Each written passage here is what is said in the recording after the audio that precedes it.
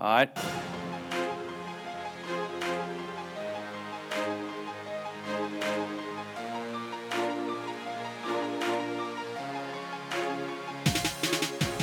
Good morning, afternoon, evening, brunch time, lunchtime. Doing the intro without hearing the music in my own head time. Football time and Tennessee time? Guys, it's almost here time.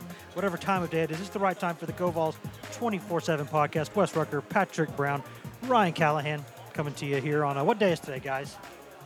Tuesday afternoon here in Hoover, Alabama, just outside of Birmingham for the annual SEC Football Media Days. Tennessee football coach Jeremy Pruitt and three of his players.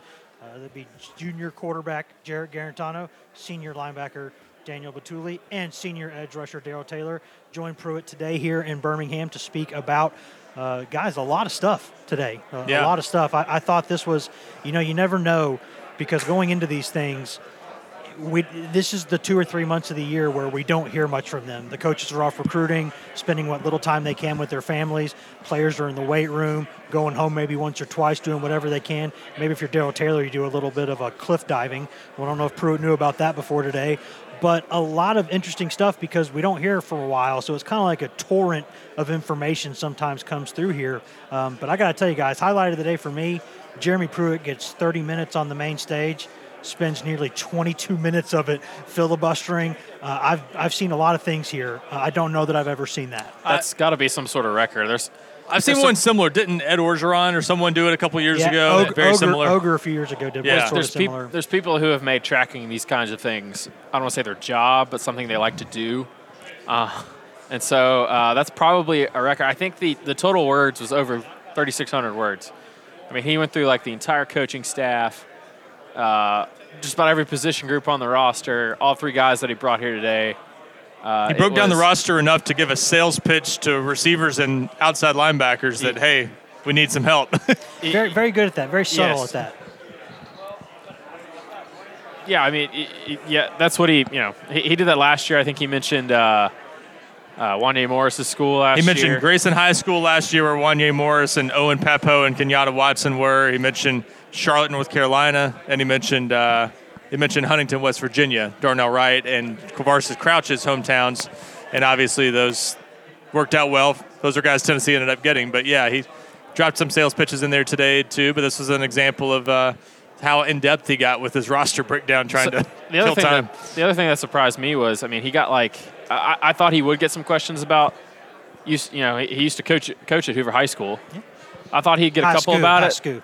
I think he got about 3 of them, and he only took 6 questions. So that was a lot of the talk on the podium was him talking about his days back in Hoover. He got a question about Myra Miles, who works on the support staff. He got some real insider questions from those days at Hoover. Very specific. Very, very specific. Yeah, there was a lot of things to get to from today. I think we should probably start running those things down now, some of the major things. Quickly, we will point out that the 30 minutes that y'all see when Pruitt's there on the stage, that's not the full story. There's 4 hours that they go through. There are several rooms. The one that they see or they show that y'all see, whether you're watching on whatever channel you're watching on, streaming on the site, whatever you're doing, that's the main room. That's one of a billion rooms here where they go through. So there's a bunch of stuff to get to.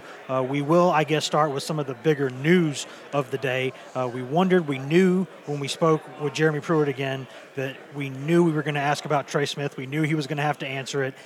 And I'm not going to read between the lines here too much, guys, but it seemed to me like what Jeremy Pruitt said today was that they are very focused on getting Tennessee's star offensive lineman back onto the field. That's something that, to me, you heard kind of rumors about it. We've talked to people behind the scenes about this throughout the summer. But today they kind of had to go out publicly and face bullets and talk about it, and it sounds to me like they're trying to get that done. Yeah, and Pruitt came out and said what he's kind of what he said all offseason is that Trey wants to come back and play. Yep.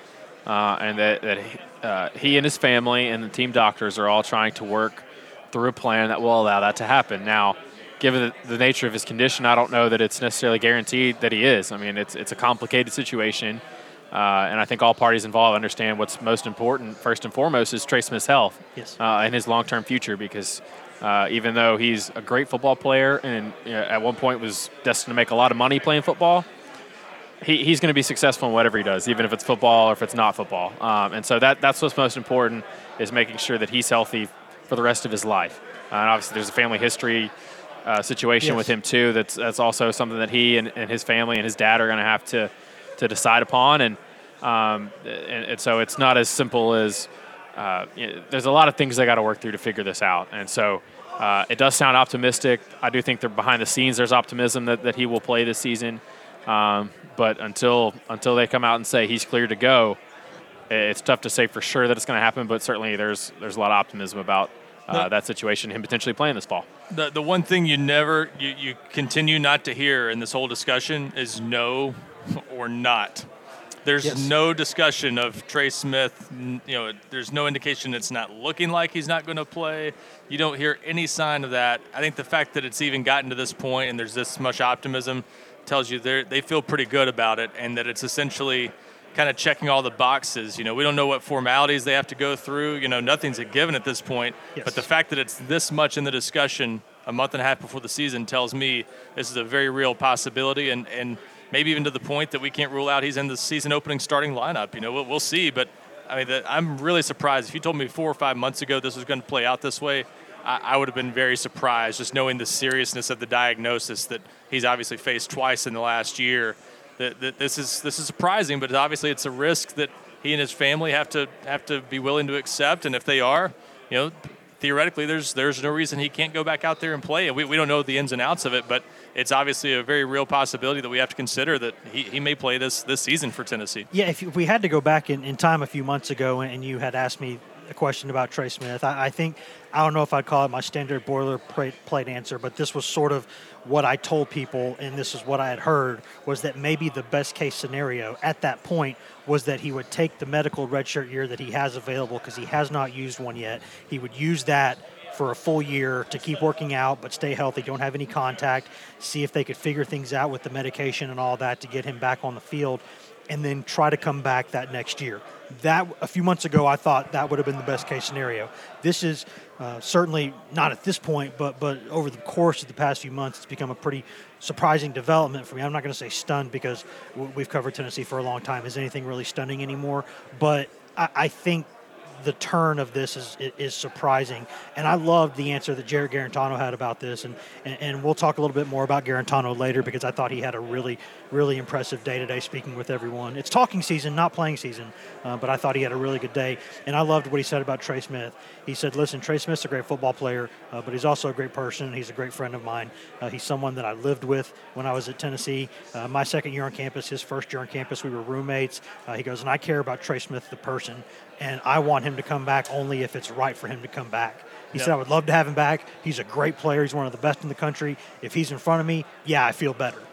But if he can't play, I'm comfortable with that, because I know that would be the best thing for him. So a lot of mature answers. I'm sure the guys knew they were going to get asked about it, and I'm not sure if y'all talked to either one of them about it. Mm-hmm. I talked to Darryl Taylor about it, and I spoke with Garantano about it, and they both said the word inspiring. Yeah, and that's, you continue to hear that, and it's good that we're hearing that, because as we get closer to the season, naturally the story will become whether he does or doesn't play. And now I think the thing to focus on right now is the fact that he's clearly putting this much effort into trying to play, and that's got to be inspiring in itself to teammates, whether it works out or not. Just the fact that he's going to those lengths, and again, that's the right approach. It's up to Trey and his family. They want his health first and foremost, but as long as it's not endangering him in any way, I think his teammates obviously would love to see him out there again, and it would be a huge deal for Tennessee with all the help they still could use on the offensive line. They're looking better there this year, but that's a much better looking situation if Trey Smith is back this season. Yeah, and I think we're gonna tuck two things away for now, because we're going to mention these later. We're going to talk about Garantano today, and I think we also need to talk a lot about the offensive line, because that was a big subject today, as we all knew that it would be. But before that, some more news and notes from today. I thought it was interesting, again, that Tennessee is still playing the waiting game with both Aubrey Solomon, obviously him, and there's a couple guys, D'Angelo Gibbs being the second. Sorry, I was scratching my brain there for a second. Those two are guys that transferred from Michigan and Georgia, the defensive lineman and kind of the two-way guy, wide receiver, DB. Mm-hmm. Both guys who, if they were ruled eligible, would help Tennessee immediately in Solomon's case, is a starter, and I think Gibbs would be a factor pretty quickly on either offense or defense, and definitely on special teams. So Tennessee is still playing the waiting game on that, as we've heard all along, and maybe y'all have heard differently recently. I've still heard that there's more reason for optimism with Solomon's case than there is with Gibbs' case. But the fact is, you don't know. That's the NCAA. They're going to get to it when they darn well feel like it, and Tennessee's going to have to accept that. But I think what was interesting was that Jeremy Pruitt said again today that the way Tennessee practices, that won't matter whether – now, if they're eligible to play or not, that obviously matters quite a bit on Saturdays in the fall. But the way Tennessee does practice now, we've mentioned this, we don't ad nauseum, we don't need to go over it too much. But Tennessee, 3 spots and 4 spots practice and 2 spots as much as they can. So the 3s and the 4s are getting as many reps as the 1s and the 2s. So that part of it, it doesn't matter. To a degree. It's never identical. To a degree, but they come much closer to 50-50 than I have seen before in my career. But was there anything interesting that y'all heard from today on that front? Because I heard that they're still just waiting. Yeah, I think it's just a waiting game, and I think we're all waiting, and Tennessee is too, for the official word, one way or the other. I think Tennessee would like to know, but as you pointed out, I don't know that early in camp if it'll change much. The way Tennessee practices, I think you'll still see Aubrey Solomon with the 1s a lot. You'll still see D'Angelo Gibbs maybe with the 2s. I think there is a little bit of concern about Baylon Buchanan. It's something we've mentioned a little bit on the board. He didn't do a lot in the spring. And sort of he's a guy that we're going to be kind of looking for when camp opens up here in a couple weeks. So, and Gibbs is a guy that could help at that position, that star position, which is obviously a very important part of what this defense wants to do and the way they scheme things up. So, but yeah, if you're Tennessee, you would like to have known by now. I mean, we're 2 weeks away from them starting camp, but you're going to prepare as if you're going to have them, and then if you get closer to the season and you find out you don't have them, then you'll have to, the other guys that could potentially play at those positions will still have gotten a lot of reps. So you're still not taking reps away from one guy to give Aubrey Solomon 1 reps. You're not taking reps away from a guy that could potentially be playing a lot if by putting Gibbs with a certain unit. So yeah, guys I think like, that's guys the like point that Garland and John Mincy, they're still going to get their reps. And coaches are wired in a way to always have contingency plans. So in this staff's case, their contingency plans are we're going to give a bunch of guys a lot of reps and see how good they are, and they'll improve that way. And another thing, you're going to keep giving guys like Aubrey Solomon, if he deserves first-team reps, you're going to give those to him because you want your best guys on offense practicing against your best defensive linemen. So there are multiple reasons to do that. Good on good is the best way to get better. So even if he's sitting out this year, he'll probably continue to get some first-team reps. If he's not cleared, you'd still play Solomon in there some, but you've got to get your game lineup ready too, so you got to do a little bit of both. But yeah, I thought that was an interesting point from Jeremy Pruitt today because fans are probably out there wondering, okay, well, it's all right that we don't know now, but we're going to know by the start of preseason practice, right? And I think Jeremy Pruitt's answer today says, maybe not necessarily. I think there's at least a chance this drags on into preseason camp and becomes more of a source of frustration for fans than it is now. But that's obviously encouraging if you're a Tennessee fan, knowing that, as Jeremy Pruitt said, they can continue on kind of business as usual, and it won't affect them in practice if they don't know by the first day of camp. Yeah, and I think there are a couple more interesting things here to get to before we talk about some of the other stuff that I mentioned earlier. I do think that we need to mention, I had heard Jeremy Pruitt make sort of some similar references to this in the past, but today it definitely, my ears perked up a little bit when I hear him say that last year there were 2 300-pound players on the entire roster. Yep. And was it either 15 or 17, he said today? Well, I think that might have just been the offensive line. Just the offensive line. Yeah, the offensive line. He said maybe not the whole team. Yeah, two 300-pounders on the offensive line, and now there are 15. Which is about all the scholarship guys they have. Yeah. Maybe the 14 scholarship guys plus Jarius Abercrombie, who's bigger than maybe all of them. That might include some walk-ons. He didn't say. I still would have to watch Marcus Tatum stand on a scale and show me that he was 300 pounds if they're claiming that. But, yeah, the bottom line is they needed to do this, and they're doing it. Because we know last year Alexis Johnson was 300 pounds. Shai Tuttle was in that range. And he pointed out, too, that just being over 300 pounds doesn't automatically make you a good football player, which is obvious truth. But he's always said, I remember from his first one of his first public appearances at those recruiting celebrations is, it was still why all the injuries was still a fresh question. He says when you play football, a lot of big men are running into each other, and if you have small men, those small guys get hurt, and that's sort of what he was saying. And certainly that's you've seen those guys sort of benefit from having a mandatory, real strength and conditioning program that isn't sort of just there. Yeah, this isn't optional. So that's been, of all the overhauls that Jeremy Pruitt has made with the Tennessee football program, that to me stands as perhaps paramount to the whole thing, is the sort of the recommitment to getting big, strong football players. And again, that's not that I've been pretty hard on Butch Jones in the past, and I stand by that, but it's not like they were sitting there previously throwing rocks at a wall in the summer. They had a strength and conditioning program. It's just that now you're seeing more. There's an intensity to from it. Yeah. Yes, and you're seeing real tangible results from it too. Some of these guys that I've seen walking around campus in the summer, you can tell they are getting bigger. Some of these guys have gotten bigger, and I think that's something Tennessee needs to do. And Pruitt said this too. We can kind of blend this into the offensive line talk. That Pruitt said last year the offensive line obviously was not very good. Now, he doesn't like going out and criticizing people, but I think he's also pretty matter-of-fact, and the film speaks for itself. Tennessee's offensive line, especially after Kennedy and Smith were gone last year, was not good. And he said a lot today. I think this is the first time I'd heard him say it, that a lot of that wasn't their fault. He kind of had that Goodwill Hunting moment, like, it's not your fault. It's not your fault. He said that these guys, some of them were 260, 270 pounds. And if you're going to play in the SEC on the offensive line at that size, you're going to get mauled sometimes. And I think that was important because I think they're trying to build a bridge into kind of a more confident era.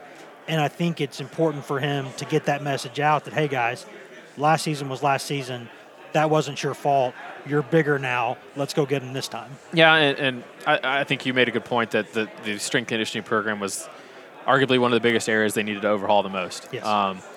And like you said, just being 300 pounds doesn't make you a good football player, but some of these guys will now be able to hold up better on the offensive line, and that's obviously and that's not to say that you can't take a Marcus Tatum who's 250, 260 coming out of high school and turn them into quality offensive linemen. I think some of the guys that were early round draft picks and first round draft picks in this past draft that was a big storyline. Were small guys that grew.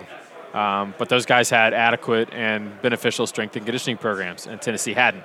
And now in this particular class, you look at Wanya Morris, you look at Darnell Wright, those are guys that had to come in and slim down a little bit. And Pruitt's talked about that with Wanya. They trimmed about 10 pounds off of him. I think they've done about a similar thing with Darnell Wright this summer. I think he told me back in May he was around 330. Figured he would drop 10 pounds pretty quickly. I heard that's been the case. He's listed around 320. I think that's pretty close to accurate. So you're taking guys that were you used to take guys who had to bulk up 40 pounds. Now you're bringing in guys that are big bodies that you have to slim down and get them into better shape now. So that's an excellent point on Wanya Morris, because in the spring you could look at him and see that he needed to change his body shape. And those guys come in with some baby fat. They don't have a nutrition plan that's monitoring every calorie they take in. But then another example of it doesn't necessarily matter is Cooper Mays. Everybody, we've talked about his weight being a little on the lighter side, but it's 275. Yeah, but nobody's worried. Once he gets in a program, he'll be 295, 300 within the first few months that he's on campus. So, I think he knows that that's an area that the offensive line, and you made a good point to us that they're trying to build confidence with that group. They're trying to build confidence with this whole team. And I think that this time of year is very important for that, and certainly that's a group that you want to have feeling good about itself going into camp, going into the season. Yeah, and I think that there is some important stuff to get to there, and we will get to that. We'll be right back in just 1 second. Going to take a quick break, step away. We'll be right back. We got a lot more to talk about, guys. We got Jarrett Garantano to talk about. We got some defensive line to talk about, and I think it's one of the biggest things today that we've teased a little bit. I think confidence is a big thing to talk about. That was a big thing that I got from these guys today. So we're going to step away 1 second, be right back. But before we do that, I have a question. Do you guys like products? Yeah. Do you like services? I love services. Do you like the occasional in-house ad that tells you maybe about another podcast on the CBS network that you hadn't heard about before? Sure. Yeah. Then I have great news for you guys. #ad. I'm Sandra, and I'm just the professional your small business was looking for. But you didn't hire me because you didn't use LinkedIn Jobs. LinkedIn has professionals you can't find anywhere else, including those who aren't actively looking for a new job, but might be open to the perfect role, like me. In a given month, over 70% of LinkedIn users don't visit other leading job sites. So if you're not looking on LinkedIn, you'll miss out on great candidates like Sandra. Start hiring professionals like a professional. Post your free job on linkedin.com/recommend today. And we're back. Good break, guys. I enjoyed it. I went up. I got a refill of Dr. Pepper. I do need to give official a shout sponsor of the SEC. Yeah, I need to give a shout out to Grant Ramey, our I don't want to say beloved coworker, let's just say coworker. So we had 3 microphones here, so someone had to sit out, and he gladly did that because if anyone knows anything about Ramey, it's that if he does not have to speak, he will not. Yeah, that's sort of a general rule. I think he went and found the gym here at the Winfrey. Yeah, he went to get a lift in. Probably. He's hoisting right now. He did. Yeah, he's hoisting. He did. You know, you got to. Maybe it's leg day. You know, he's got to get. It's always leg day for Grant Ramey. And I'll tell you, I'm going to give a shout out to him because he did bring coffee by just now. So yeah, he is now. Wears a lot of hats at GoVols 24/7. He's doing the obviously the basketball beat writer, the best around, does a great job for us there. Covers basketball recruiting really, really well. Has helped us a ton with football recruiting coverage too. Does football team stuff also. And now he's also a coffee boy. So congratulations to Grant Ramey. He has really made his way up in the world. And he takes one for the team. He sits out the podcast, and then he's reduced to getting you coffee. Well, no, I was telling Pat that it's funny that Ramey and I travel so much together during basketball season that we sort of, regardless of whatever big box coffee place you're going to, we know the other's order there. And so it's just kind of, it's basketball stuff, man. You travel a lot. It is what it is. Getting back to what we were talking about earlier, I think this was important, the confidence factor with this team. And I think that was by far the biggest thing that I took away from Jeremy Pruitt today in terms of the overall just sort of mood, the tenor, the feel of this thing. Because he said today, and it's not unusual for a coach to come into this kind of setting and say he's really excited about this team and really excited about all this. I think it is news when Jeremy Pruitt says these things because he did not say that a ton last year. Yeah. He really did not. If we go back and look at it, I don't know that he ever said, like, super excited to go do this, yada, yada. I got a different vibe from him today. Well, I mean, today he openly admitted that when he had to pick players to come to this event last year, he didn't know who to pick. Yes. And he said that last season he got so inundated with the things that you need to do as a first-year coach. You know, you need to make sure that your weight program is where it needs to be, your strength conditioning program. You know, are meetings set up the way you want them to be? Have you met with all the academic people on campus? Do you have a recruiting roadmap in place? There are so many things you have to do as a first-time head coach, and anytime you're a first-year head coach at any program, that he said because of that, he really wanted to kind of change the culture at Tennessee, and by doing that, you don't spend a lot of time getting to know your guys. You watch them play, you get to know a few of them here or there, but by and large, that was not his priority last season. He wanted to evaluate what he had, and he said now that season's over with, he was able to kind of sit down, okay, these guys are with me, these guys are not. These guys who are with me, they're going to stick around here, we're going to get them bigger and stronger, we're going to do this thing together, and we're going to go win some football games. And I think he has a genuinely different relationship with a lot of the guys on the team now because all 3 players today said that. And I think that to me means that's definitely a thing. I think so too. And I don't know. I thought they were it was overall just interesting the way they kind of presented things today. I think Jeremy Pruitt, I mean, sure, maybe like a lot of coaches, he didn't want to take a lot of questions today, but I think there was another purpose to what he was doing with his sort of filibuster to start his opening statement of 22 minutes. I was ready for him to start reading Green Eggs and Ham. I mean, he was doing everything else. Yeah.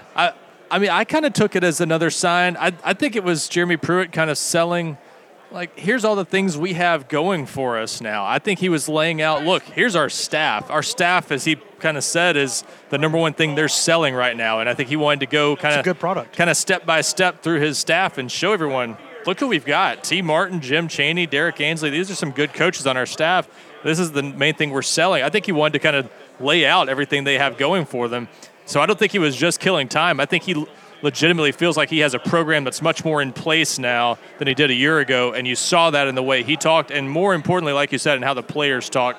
I don't know that it's confidence in the sense that this team feels like it's going to go out and shock the world and win 9 or 10 games this year and anything like that, but I think there's just much more confidence now in the overall direction of things, that regardless of how many wins they get this year, that this is going to be on the right track, that they're not expecting to fall flat on their faces. They're not thinking about that possibility at all. But I think whether it's 6 wins, 7 wins, 8 wins, they're going to feel better about the program. They already do because of sort of what's happened this offseason. I think you can kind of tell that behind the scenes things are much more in place. And like you said, there's a better relationship between the coaches and the players. Yes. everything's just in a healthier spot now, and that's natural for year two, but I think especially in this case, I can tell a big difference in just how everyone's kind of carrying themselves, including Jeremy Pruitt.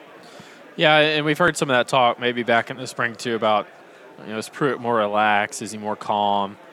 And I think Derek Garantano said it best today. He said, we'll see in a couple of weeks when they actually start practicing. Yeah. He did say there were two Jeremy Pruitts. Yeah, and certainly, and we'll get to more on the dynamic that's changed between Pruitt and Garantano, because I think maybe that's the best example of how things are different now compared to this time a year ago. But certainly, Daniel Batuli, Daryl Taylor, they both talked about it. Like, they now have a better understanding of what they need to do on a daily basis. They now have a better understanding of what they need to do within their roles in the defense. And they're able to kind of help the new guys that are still new to it, the summer enrollees, the freshmen, those guys coming in, help them hit the ground running too. And something that Batuli said to me is, he said that a lot of these guys have come in, and there's a lot of leaders among the new guys. A lot of guys that sort of have that, I don't want to say alpha personality because that's an overused term, but they're not. Those guys haven't come in and been lagging behind. They've been sort of sticking around and keeping pace. And so, I think there's always reason for optimism this time of year. Everybody's 0-0. Last season's old news,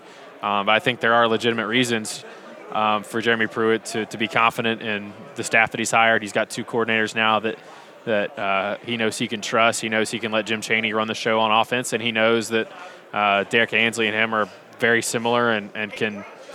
He likes to say they finish each other's sentences. Yeah. But certainly, if anybody, I don't think anybody knows Jeremy Pruitt better than Derek Ansley. So that's why there's probably only one or two guys that he could really say, I'm going to hand you the reins to call the plays for my defense. And Derek Ansley's one of those guys. So with him being able to trust those coordinators to do their jobs, he can maybe be a little bit more of the CEO head coach. Whereas last year, when you're trying to establish a program, when you're trying to build a culture, you feel like you've got to do it all at once.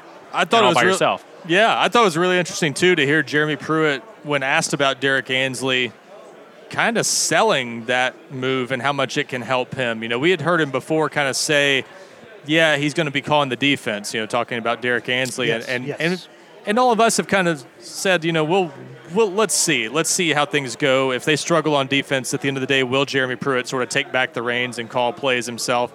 But he laid out today a pretty convincing case for why he thinks it's better this way. And he said, hey, look, when you're calling defensive plays, you're going back after each drive and you're looking at what the offense is doing and you're looking at your play calls and you're picking up on tendencies and things like that. And when you're the head coach, you don't have time to go do that between drives. So, he laid out a pretty clear case for why things are better this way, and that certainly didn't sound like a head coach who's considering or on the fence about calling plays some. He made it sound like this is going to be Derek Ansley's defense. If there were any questions about that still, I thought that was a pretty interesting answer. Pruitt said three things, two or three things in the course of 1 minute in one of the side rooms that I was in that really kind of got my attention quickly. He said point blank, and he sort of alluded to this before, but he said point blank today that there were some guys in this program, in this Tennessee program, who he did not necessarily expect much from after what he saw the first few months he was on campus. He said you never want to discount someone, but he saw some of those guys and said, we're not going to be able to win as much as we want to win in this program with these guys. And he said, to their credit, a significant chunk of those guys have started to become more like those players. And he said that is why, and this is the other thing he said that was really interesting to me, he said that he's been a coach since 1997. He hung up the spikes, I believe, then, and became a coach. And since then, he has never gone into a camp as excited about a team as he is about this one. And he said that's not a reflection of that he thinks this team's going to go undefeated or win a championship or anything like that. He's just excited because of where these guys were last year and where they are now. And he said it's because of how hard they work every day, and he enjoys being around these guys that much. That to me was one of the most poignant quotes of the day. And that's something that you never in a million years would have heard Jeremy Pruitt say last year. So that to me is an indication that he does feel better about these guys. Because he said there's a lot of them he just didn't think, whether it was physically or kind of mentally or just skill-wise, they had what it took for Tennessee to get where it wanted to get. Yeah. But he said they're a lot closer now than they were then, and he's excited about that. And one of the biggest reasons for that is something we definitely need to talk about today, which is Jarrett Garantano's performance today. We've always, or at least I'm speaking for myself here, but I think we all agree with this. He has always been impressive when he comes out and speaks. Yeah. which is why it was so interesting that they hid him from reporters for so much of last year, because he's a really good voice for the team and for the program. But he had a command of the room today that was impressive to me. That's what a fourth-year junior quarterback should sound like, and that's what he was today. I really was impressed with the way he carried himself, the honesty he had in his answers.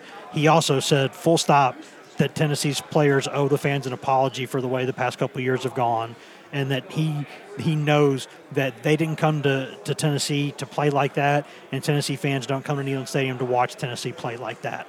So he has a command of things now that, and I'm going to write my column about that for one of my columns from this that I'm going to work on when we get done with this stuff, is how different it seems now with him, because he's not looking over his shoulder anymore. Yeah. He's not even peeking back there. This is his team if he's healthy. He knows that, and he's comfortable with that role. And Jeremy Pruitt, not that he has much of a choice this year, but he came out today and said something he never said last year going into the season.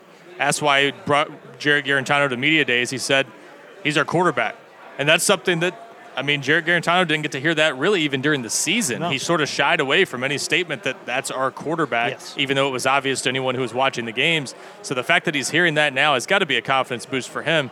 And for Guarantano, I couldn't help but think, we've known him, having covered him in the program for 4 years, having covered him as a recruit for a couple years, we've gotten to know him pretty well over the past 6 years. Yeah. Having the opportunity to be quarterback at Tennessee means a lot to him. It's not just the playing on the biggest stage possible. He embraces everything about what it means to be sort of the face of the program, and today he got to live that, I think, for the first time in a way that he never really had before.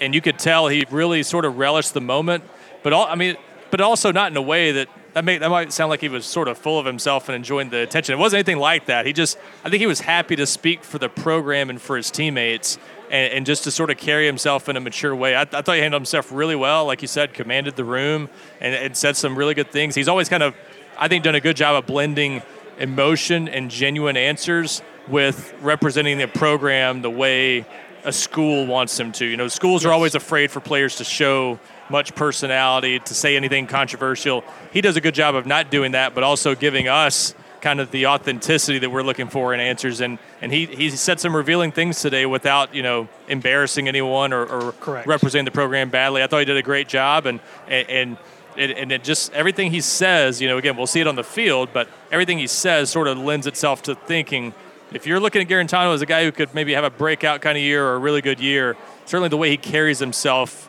backs up that thought at least. Yeah, and I think you said it best, Wes. He carried himself like a guy who's ready to be the face of a program. And this program right now doesn't really have a face. They don't really have that standout player, that guy that correct, can also kind of talk the talk, but also walk the walk and put a team on his back. And that's something that of all the things that Jeremy Pruitt didn't say about Jarrett Guarantano last year, something he said repeatedly was how important it was for him to kind of be an influencer and impact other guys. And you mentioned it too, Ryan, him being honest and revealing some things. He did tell a story about kind of how where he and Pruitt kind of changed the tenor and turned the corner in their relationship is back in February when Pruitt had Jarrett and his girlfriend over to his house, and he had dinner with the two of them and with Casey, Pruitt's wife, who made some blueberry cobbler. Guarantano said it sort of, I don't want to say blew his mind, but he said it was something Southern. He's a New Jersey guy. Yeah. He's an Italian. He likes his pasta, but there was some blueberry cobbler that apparently they had for dinner, not dessert.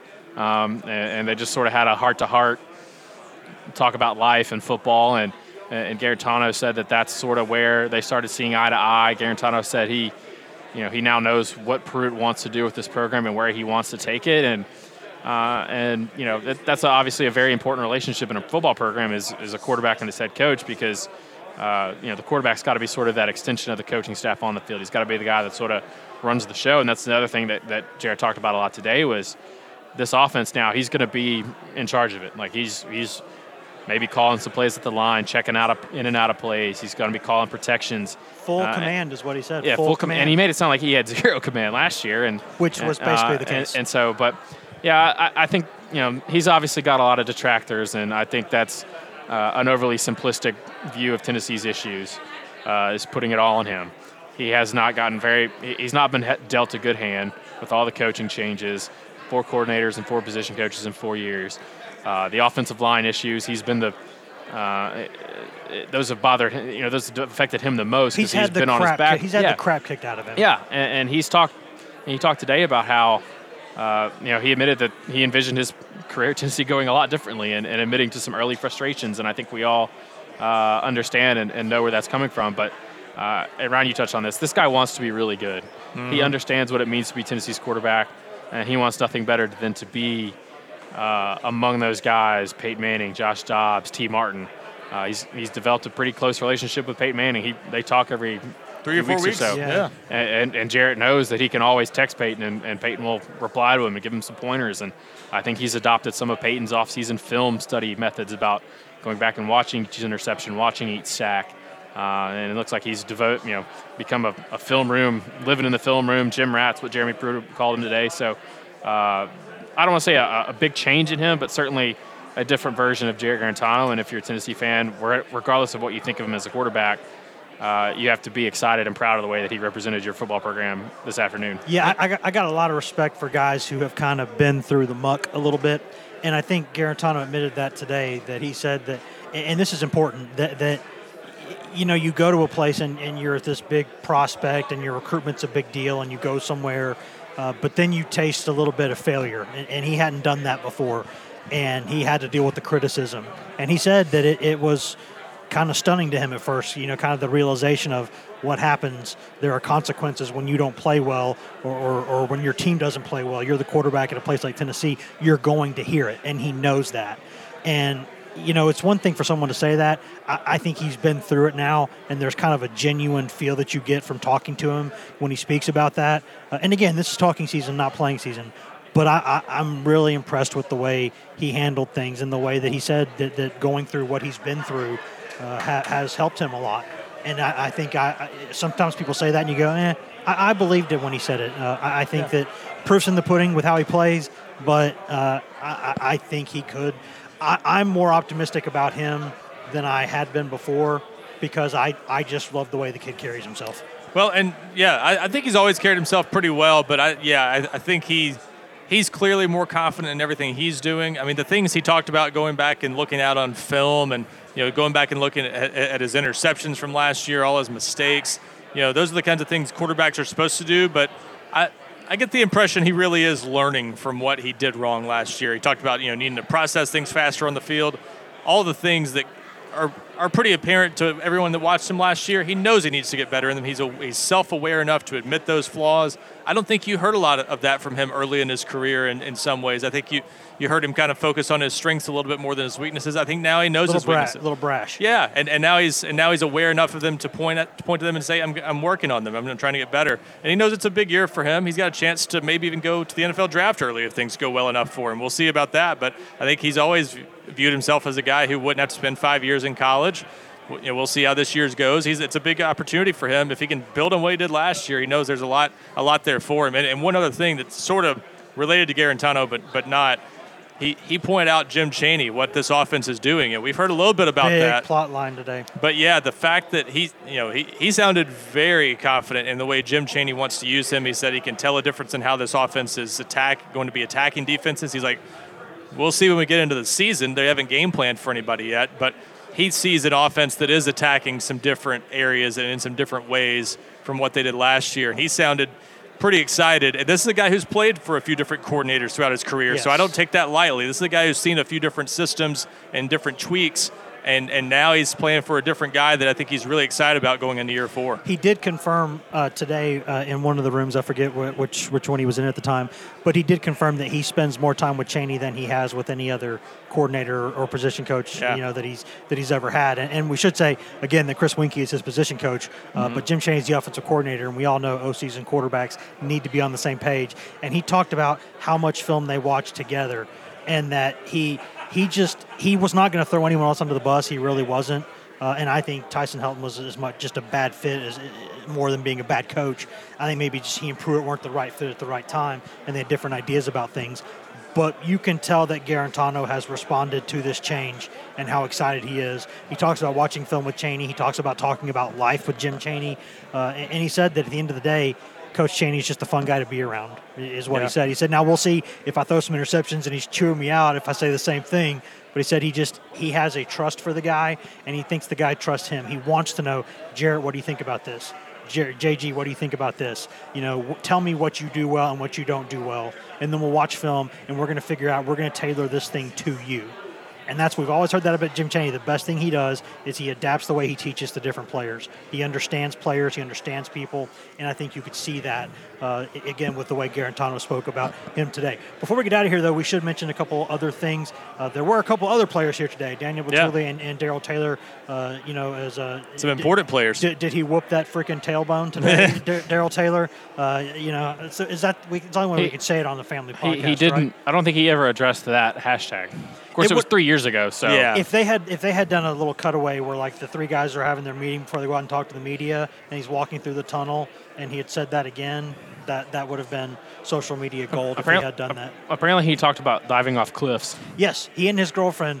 There's a spot, and anyone who's really knows Knoxville knows this spot. It's just across the river from campus. There's that spot where you can go back there behind some of those apartments there and do a little bit of cliff diving if you're into that. I'm not sure Jeremy Pruitt knew that Darrell Taylor and his girlfriend loved doing that so much. But yeah, that's what Darrell Taylor, when he got away this summer, he enjoyed that. But Darrell Taylor did say he was up to, I think he says he's trying to play at 260 this season. Yeah, he says he's 259 right now. Yeah, and he says he wants to, because he played about 252, 253 last season. He's gotten bigger. He said the NFL told him he needed to kind of add to his his collection of pass rushing moves. The NFL told him he didn't have enough moves to get that going, so they're trying to work on that. That was one big thing that I got away from Darrell Taylor today, and also the fact that this is the second year in the defense. He and Bituli both said that. They said everyone understands the defense to a level that they don't have to spend time going over the basics anymore. They can talk about really the ins and outs of this defense. They can talk about more specific things instead of just sitting there at the most basic level saying, how do we line up? They're not doing that anymore, and they're being able to grow as players as a result. I don't have a whole lot to add there. I didn't hear you all that well. We're on Radio Row, and there's a lot of... There's an Alabama radio station next to me, and they're very loud, and so I can't hear Wes very well. Yeah, but yeah, Bituli and Taylor. I mean, they were both guys that, they were very careful not to say anything they weren't supposed to say. Especially Bituli, I thought, you get that from at least one or two guys each year among each team's contingent. But I thought he did a good job, represented himself well. But Taylor. Taylor was probably a little bit more revealing in some ways, but yeah, a lot of talk from him about his, inconsistency last year, which Jeremy Pruitt noted. He had, I believe, 9 sacks in 3 games, and over the other games, 8 in 3 games. 8 in 3 games, and then the rest of them only. Did he have any sacks in the other 9 games? He had 1 against Vanderbilt. Yeah, 1. So obviously some ups and downs, and he admitted that's from his inconsistencies as much as anything. His technique, all that, he's got to get better. So he seems like a guy pretty focused. You hear that all the time. Guys going into their final year, a different switch comes on. I think knowing that the NFL is right around the corner, knowing it's their last year, their last chance to make an impression. But I really get the impression Darrell Taylor has taken things to another level with his preparation, his focus, his drive.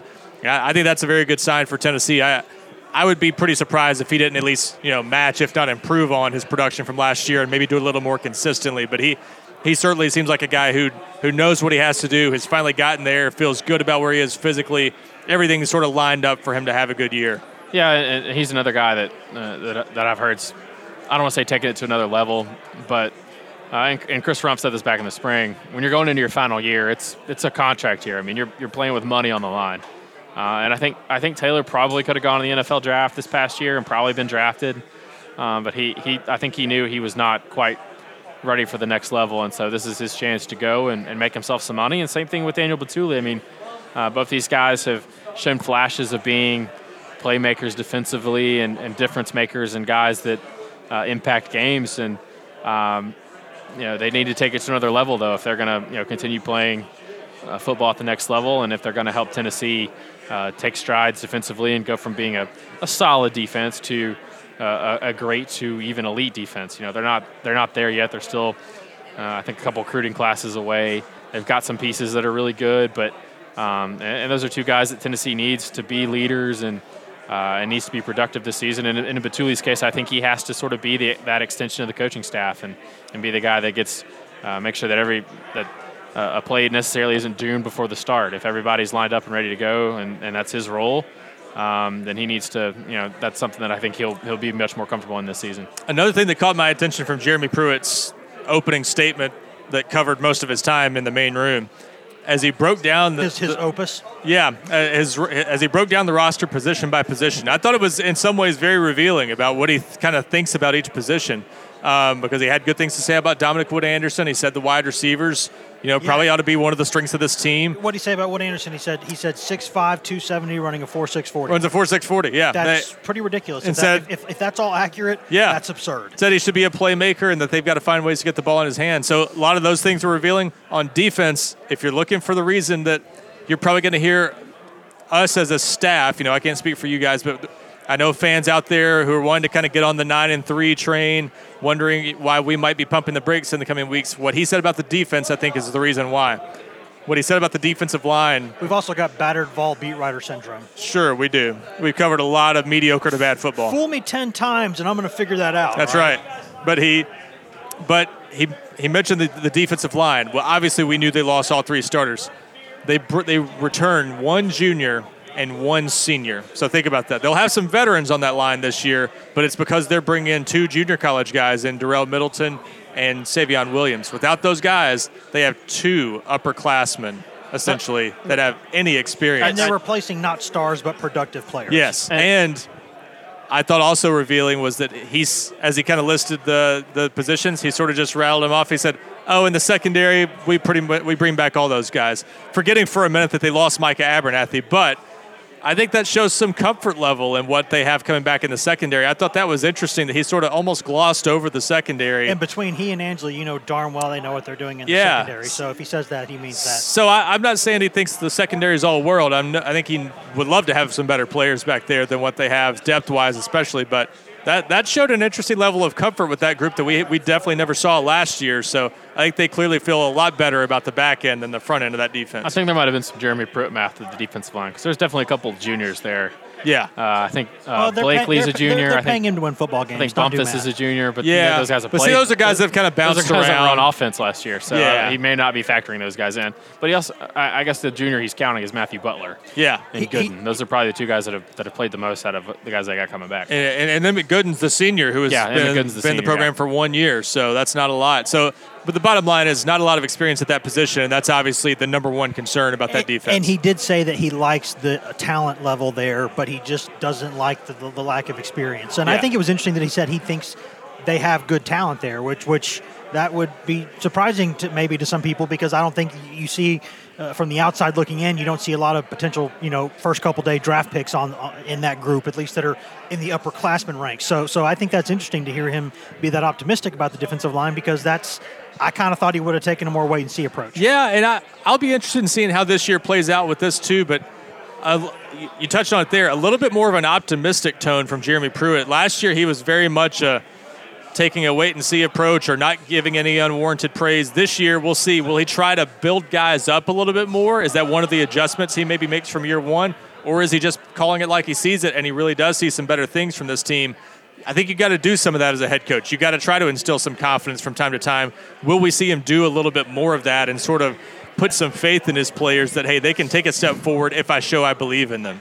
A couple more things before we step out of here. We're I don't want to say running out of time, but we're going to try to wrap this up here because I don't know if y'all can hear us as well as you normally can because we're dealing with Radio Row here at SEC Media Days. But I think a couple interesting news and notes. If there's anything else that y'all heard from the players today, this would be a dynamite time to drop it in.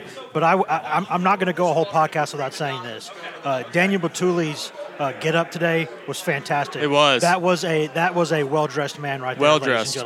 That guy, he might be in contention, and you heard some of the other reporters say it, might be in contention for best dressed here That's what he was going for. He openly said he was hoping for that. I did not know he was that stylish. That was impressive. That was a really nice. I was a little bit surprised Pruitt went with the brown on tan, orange. yeah. The shout out to Freddie Kitchens, I think his good friend there, the coach of the Cleveland Browns. He looked like his Cleveland Browns get up that Pruitt had on today. But I thought there were a couple other interesting things. I did mention about the defense. I think that's important. The fact that they know this is their second year there. And if you're wondering why we're not talking about a depth chart, why we're not talking about guys who have really stood out in preseason workouts or summer workouts, it's because if you know anything about this program in the past 2 years, they don't do that anymore. They don't talk about specific players. The other guys, they're pretty much coached to speak about the team and to speak about position groups. They don't do a lot of talking about, which newcomers have been impressive in the weight room. They were very disciplined on that today. They keep their discipline on that front. They're told to not talk about that much, and they don't do it. So they keep it about the team. So that's why we're going to have to wait and see some of that stuff when camp starts here in just a couple of weeks. But I thought it was more kind of about the collective than the individual today. But I liked a lot of what I heard. I want to give a shout out to Darrell Taylor for his cliff diving. That was interesting. I didn't know again that he was doing that. He's done it with Quavaris Crouch apparently a couple of times. He said Crouch has done a 40-foot cliff, but not the 60 one. Jared Garantano said he only did 20, and his dad would wring his neck if he did anything more, and wanted to wring his neck after he did 20. But he's the quarterback. He's not supposed to get hit. He's supposed to just But Taylor was asked if he could get Crouch. Go feet first. Don't go shoulder first. If it was his goal to get Crouch to go off the 60-foot cliff before the season, he's like, I don't think he's going to do that. So, so clearly Taylor's showing some guts there that not everybody on the team is going to. That takes cojones to do that. It does. So he's shown he's a little bit of a wild man. That gives you a little bit more of an idea of how he's sort of wired. But that's definitely an activity we haven't heard a lot of from Tennessee players in past years. And the last note I have from today is I spoke a little bit with Daniel Batuli, because we think about all the time, he went to high school in Nashville, but, he was born in Congo. And there are not a lot of college football players who were born in Africa. That's just not the transition that you see a lot. Normally guys there are playing soccer or something else athletically. But he was brought to the States as a kid and said that he takes a lot of pride on being someone who shows you what an immigrant can do. He was, now I don't want to say he was passionate about it,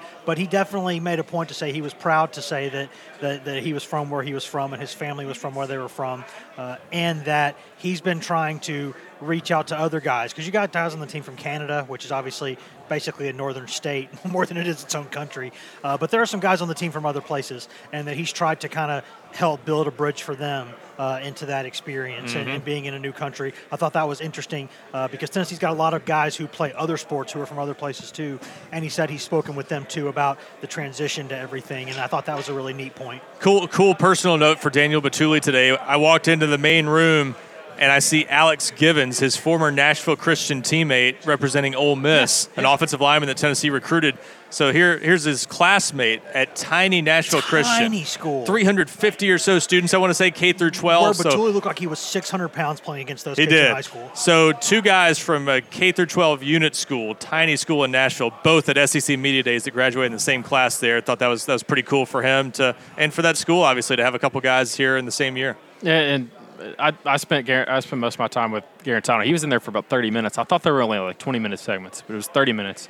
And there's writers covering other teams and asking, their angled kind of, tons of questions about hometown angles. Tons of questions about Alabama because of where we are. But there are a lot of questions about other quarterbacks in the league. He got to spend some time around a lot of those guys at the Manning Passing Academy. As far as name recognition, he's one of the bigger names here. He's going to get a lot of random sort of questions. He's good friends with Felipe Franks. Yeah. He had a really good story about I think he and Tua Tagovailoa went to some sort of camp or something when they were like in third or fourth grade.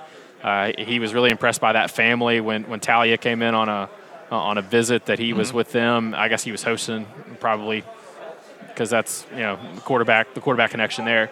And one of the funny stories he told was one night at the Manning Passing Academy, he went to Walmart with Kelly Bryant and Trevor Lawrence. So the two Clemson quarterbacks apparently are still friends, even though most people probably assume that they don't like each other. That they get voodoo dolls. Kelly Bryant's like mad that Lawrence took his job. Yeah. Apparently that's, a lot of people would assume on the outside that there's like a little rivalry there or whatever. But apparently not, because they were going to Walmart with Garantano to get some sheets that they didn't bring and some other stuff, some Gatorade because it was hot and they needed some. So just hearing little stories like that was just, It's kind of interesting to me. I don't know. Little things like that. I also got to hear basically Pruitt tried to put to bed the whole thing with Barry Odom in Missouri and the transferring players, and he tried to put all that to bed, saying he had a conversation with Odom after Odom made his comments, and that he thought they were both satisfied with that conversation and they were moving on. He said that media made more of that than what it was. I don't know if I agree there. That was sort of a big thing that Odom came out and said.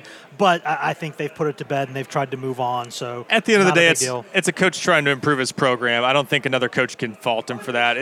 He got caught up in the moment and probably was ticked off at the time, like a lot of coaches would be. And the media happened to talk to him that day, and it's probably not a huge deal. Yeah, I think that's a pretty good place to leave it. I think there was a lot of interesting stuff for today. Anything else that either two of you two yahoos got from today? Nope, we're done. I think we're good. I think that's a good spot. Guys, thanks for tuning in. As always, you can find us at www.govols247.com, the best source for Tennessee information on all of Al Gore's internets. You can go find all of us also on social media. I'm Wes Rucker 24/7 on Twitter. Ryan Callahan is Ryan Callahan 24/7 on Twitter. Patrick Brown's P Brown 24/7 on Twitter. And Grant Ramey, who doesn't want 24/7 in his name because that's how he rolls, is just Grant Ramey on Twitter. You can also go to facebook.com/GoVols247. Grant and Pat and all our national guys have done an outstanding job with our Facebook page.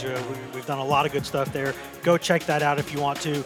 Or, again, best place right now, GoVols247.com, 30% off annual subscriptions. We got a lot of good things going on right now. Come check us out. And if not, that says more about you than us. And I'm not trying to sound rude there. I'm just being real. Pat, you got any final thoughts? No.